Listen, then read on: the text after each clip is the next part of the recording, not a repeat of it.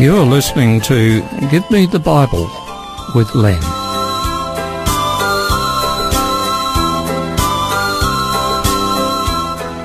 Today's program is entitled For Christ's Sake.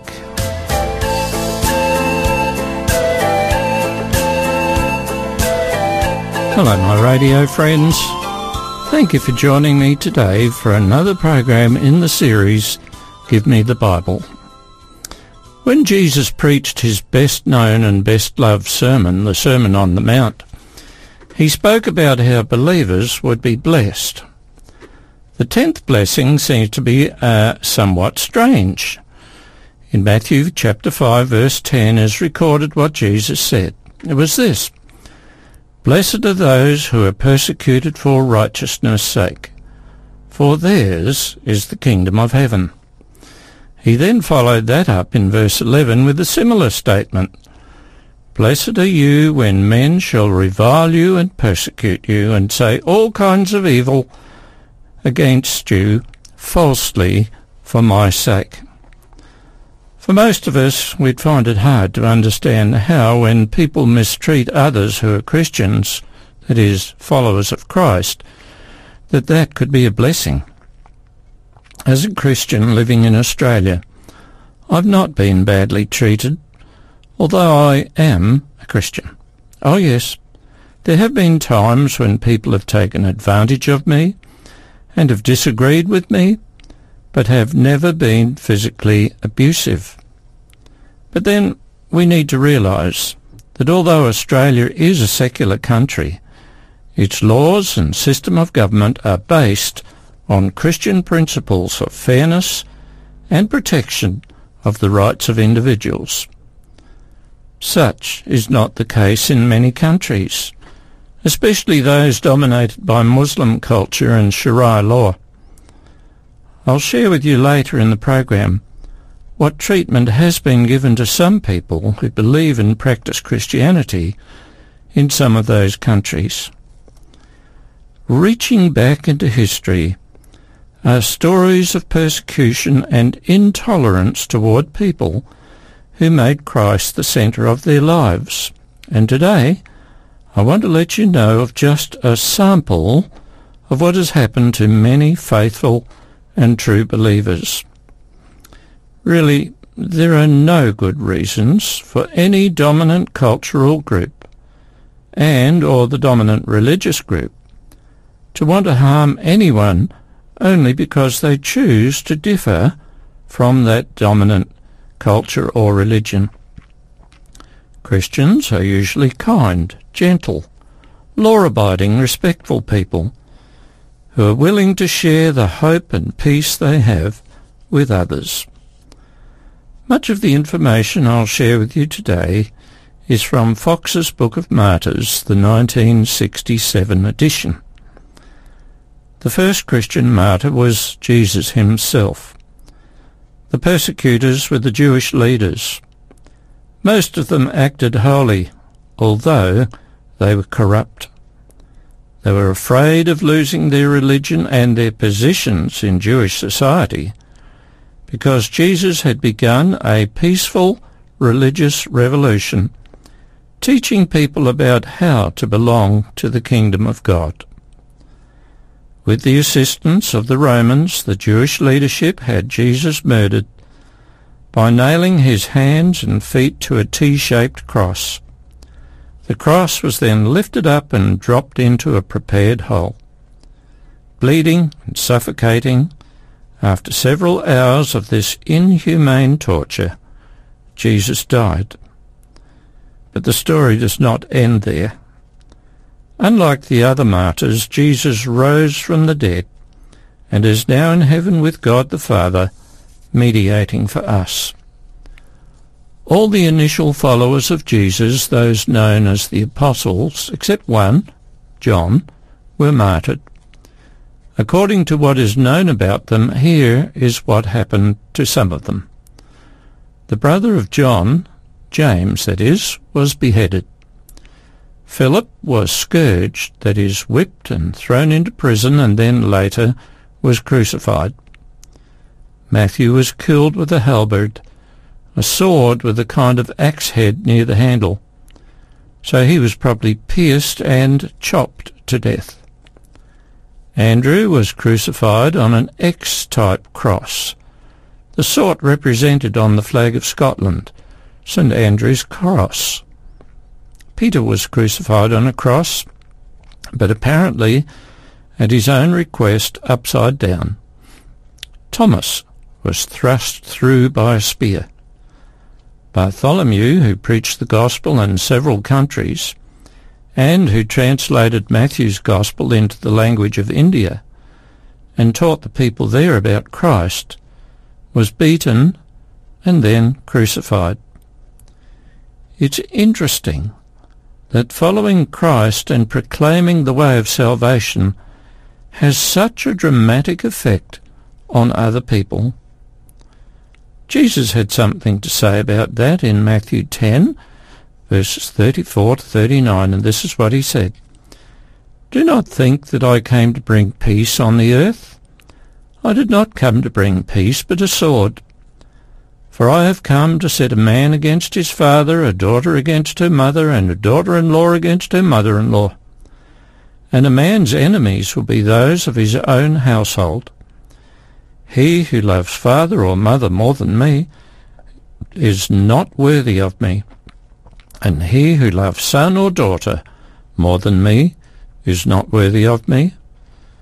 And he who does not take his cross and follow me is not worthy of me.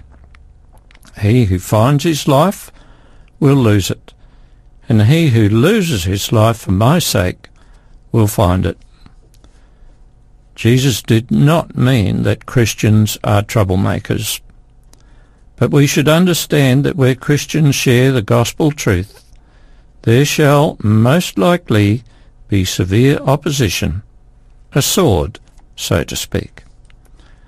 Jesus also cautioned his followers that Christianity is a serious business, and unless you're prepared to give Jesus top priority, you are not worthy of him nor of the tremendous sacrifice he made for you. Most of us have never had to put up with extreme torture or persecution for the sake of Christ, but in the past, multi-millions have.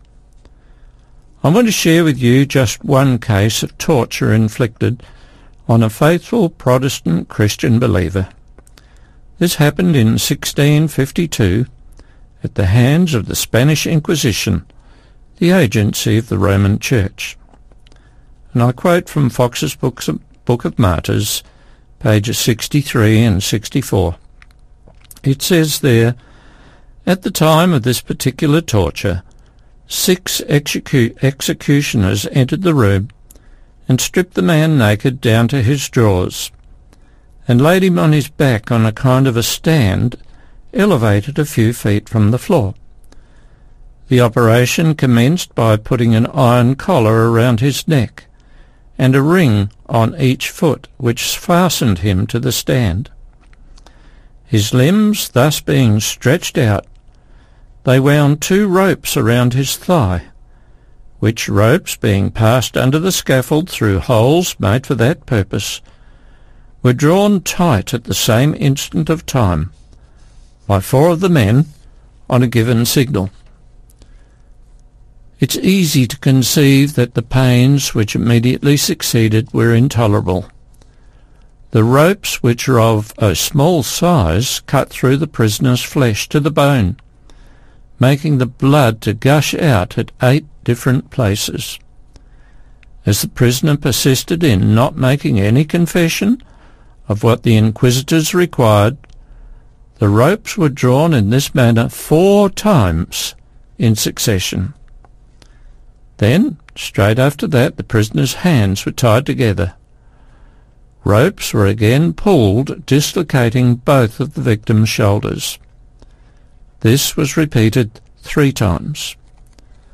The non-compliant prisoner was then put in a prison cell to heal, but a mere 2 months later he was taken to the torture room where his wrists were tied, and by means of pulleys and ropes his abdominal area was flattened and his wrists and shoulders were dislocated.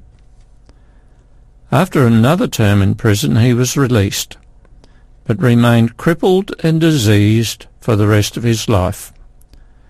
Death would have been a relief, but this brave Christian man was prepared to undergo all that horrible torture rather than renounce that Jesus was his Saviour, and rather than to accept and follow the traditions and practices of the Roman Church.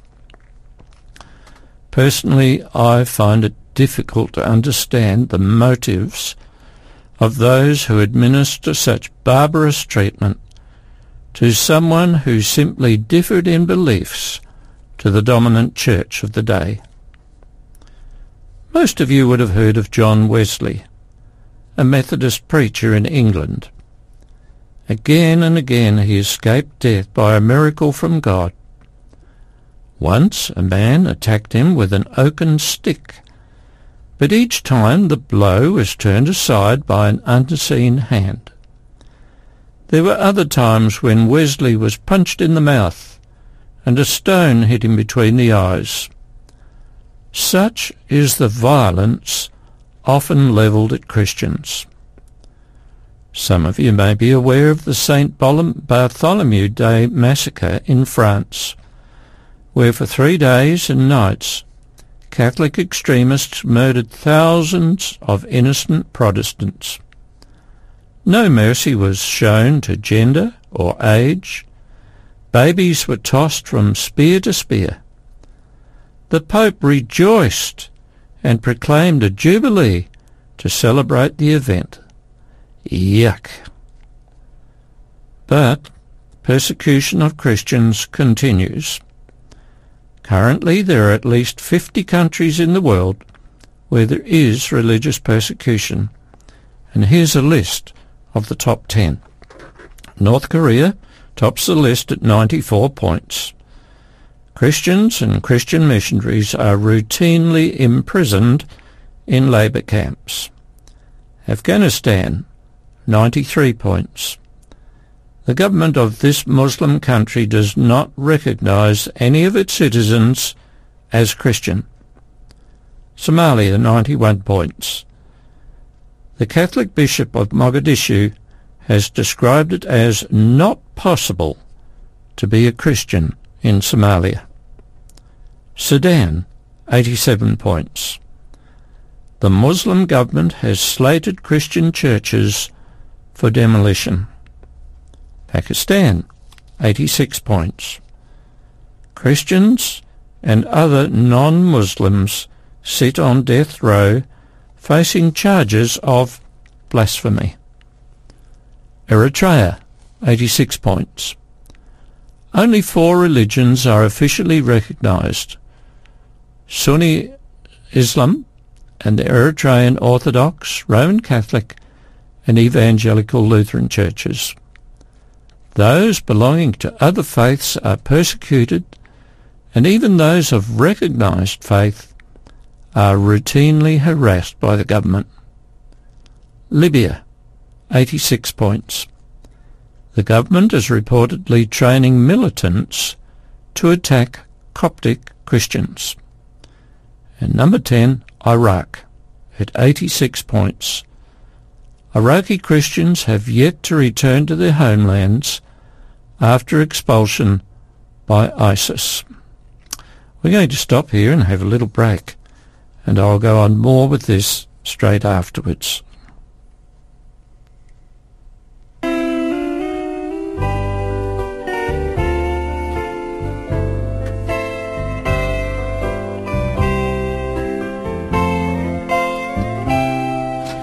You may ask me how I know my God is real.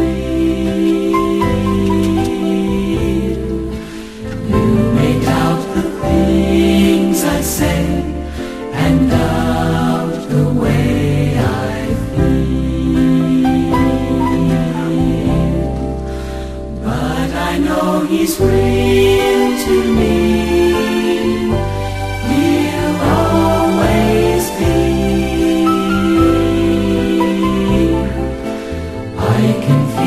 his hand in mine, and that's enough for me.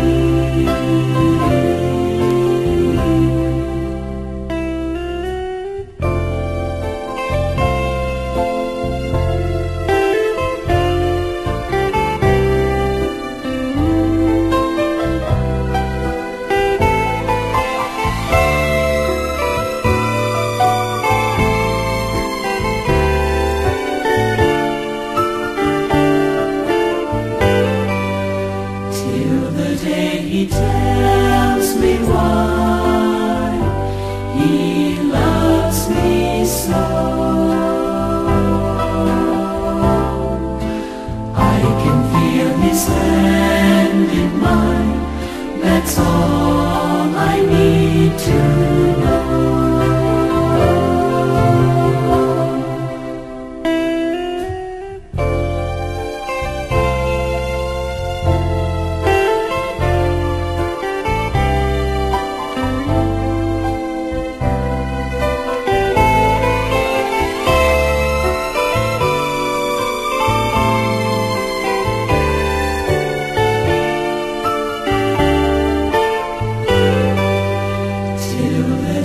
He tells me why he loves me so.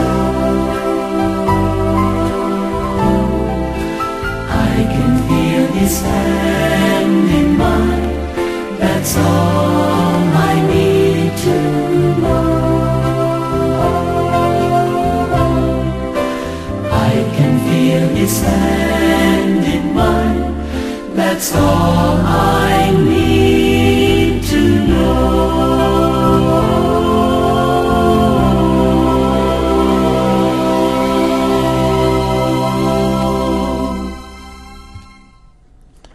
Just before the break, I was reading some statistics about religious intolerance in 10 of the known 50 countries that do not accept Christianity in their country.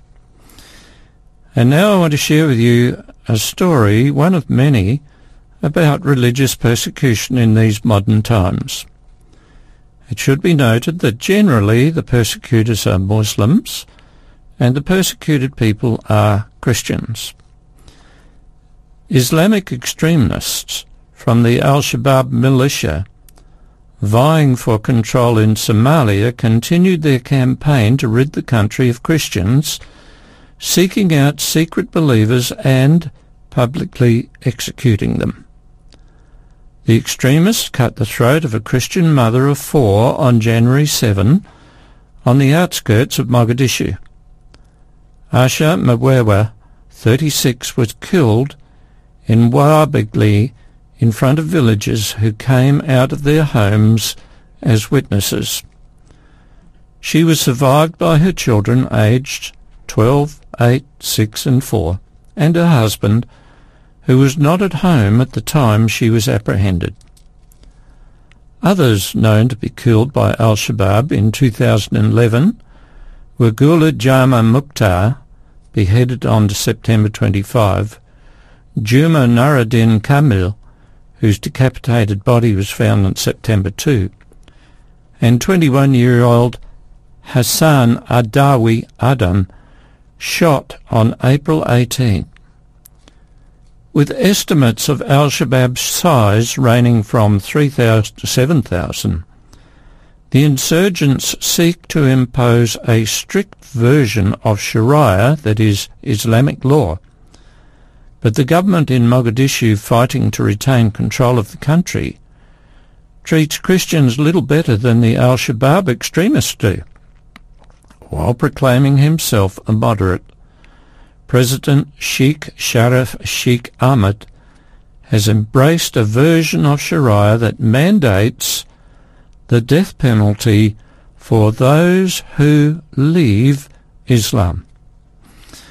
Following the October 13 kidnapping of 2 Spanish aid workers from a refugee camp in Dadaab on the Kenyan border with Somalia, and the kidnapping and murder of foreigners at tourist sites, Kenya on October 16 began airstrikes on Al-Shabaab territory in southern Somalia.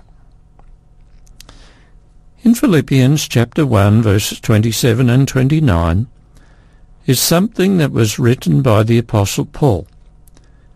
He said, "Let your conduct be worthy of the gospel of Christ." And then he said, "For you it has been granted on behalf of Christ not only to believe in him, but also to suffer for his sake." And this theme has been taken up by the Apostle Peter in 1 Peter 2, verses 20 to 24, where he says, "When you do good and suffer, if you take it patiently, this is commendable before God. But to this you were called, because Christ also suffered for us, leaving an example that you should follow in his steps. He, who committed no sin, nor deceit was found in his mouth, who when he was reviled did not revile in return. When he suffered, he did not threaten, but committed himself to him, God the Father, who judges righteously. Jesus bore our sins in his own body on the cross, that we, having died to sins, might live for righteousness, by whose stripes you were healed." What Peter said can be summarized this way. Jesus suffered terribly in many ways to save us from our sins. Therefore, out of love and respect for him, we too should be prepared to suffer. Put in modern vernacular, it's like this. If something or someone is worth living for, or it, they or it is worth dying for. The Apostle Paul explained his own attitude in regard to his living for Christ's sake. Here's what he said. It's recorded in Philippians chapter 3, verses 7 and 8. "What things were gain to me, these I've counted for loss for Christ. Yet indeed I count all things loss for the excellence of the knowledge of Christ Jesus my Lord, for who I have suffered loss of all things, and count them as rubbish, that I may gain Christ." Now Paul did not say this glibly. He really meant it, as he forsook his wealth, his education, his high status in Jewish society, his comfortable life, his influential friends, his pleasures, all for the sake of Jesus. Tradition has it that Paul too was eventually martyred by the Romans, who cut off his head. Paul believed and accepted that Jesus was worth living for, so he was worth dying for. Jesus was aware that he, the Lord, would be the reason for a great division between people in the world. In the Gospel of John, chapter 9 and verse 39, he stated, "My presence in this world makes people decide either for me or against me." Later, as recorded when Jesus spoke to the Pharisees, he said, "When you claim to see and understand things and still refuse the truth, then you're guilty." So the question is, what are you prepared to do for the sake of Christ? It may not just be persecution, hardship or suffering that you need to endure. When you read your Bible and become aware of what you must do, are you prepared to do it for Jesus? Take, for example, this. Many of you know that Sunday was never authorized or commanded by God to be the Sabbath, the day of worship and rest. God himself set aside the seventh day of the week to worship and rest, and God never changed nor revoked that law. Could it be that one of you says to yourself, it doesn't matter. The Lord will understand if I worship him on another day? Or are you someone who says, yes, I know what the Lord has said I must do, There for his sake I'll do it, even if I have to experience hardship. My friends, Christianity involves action, not just talk. You show your commitment to the Lord and your sincerity when you put your money where your mouth is. Jesus reiterated this in saying, "If you love me, keep my commandments." Why don't you do what you know is right? Do it for Christ's sake. Well, we've come to the end and it's time to stop. I really hope you give serious consideration to this topic and make a decision to do what you know you should do, what you know to be right.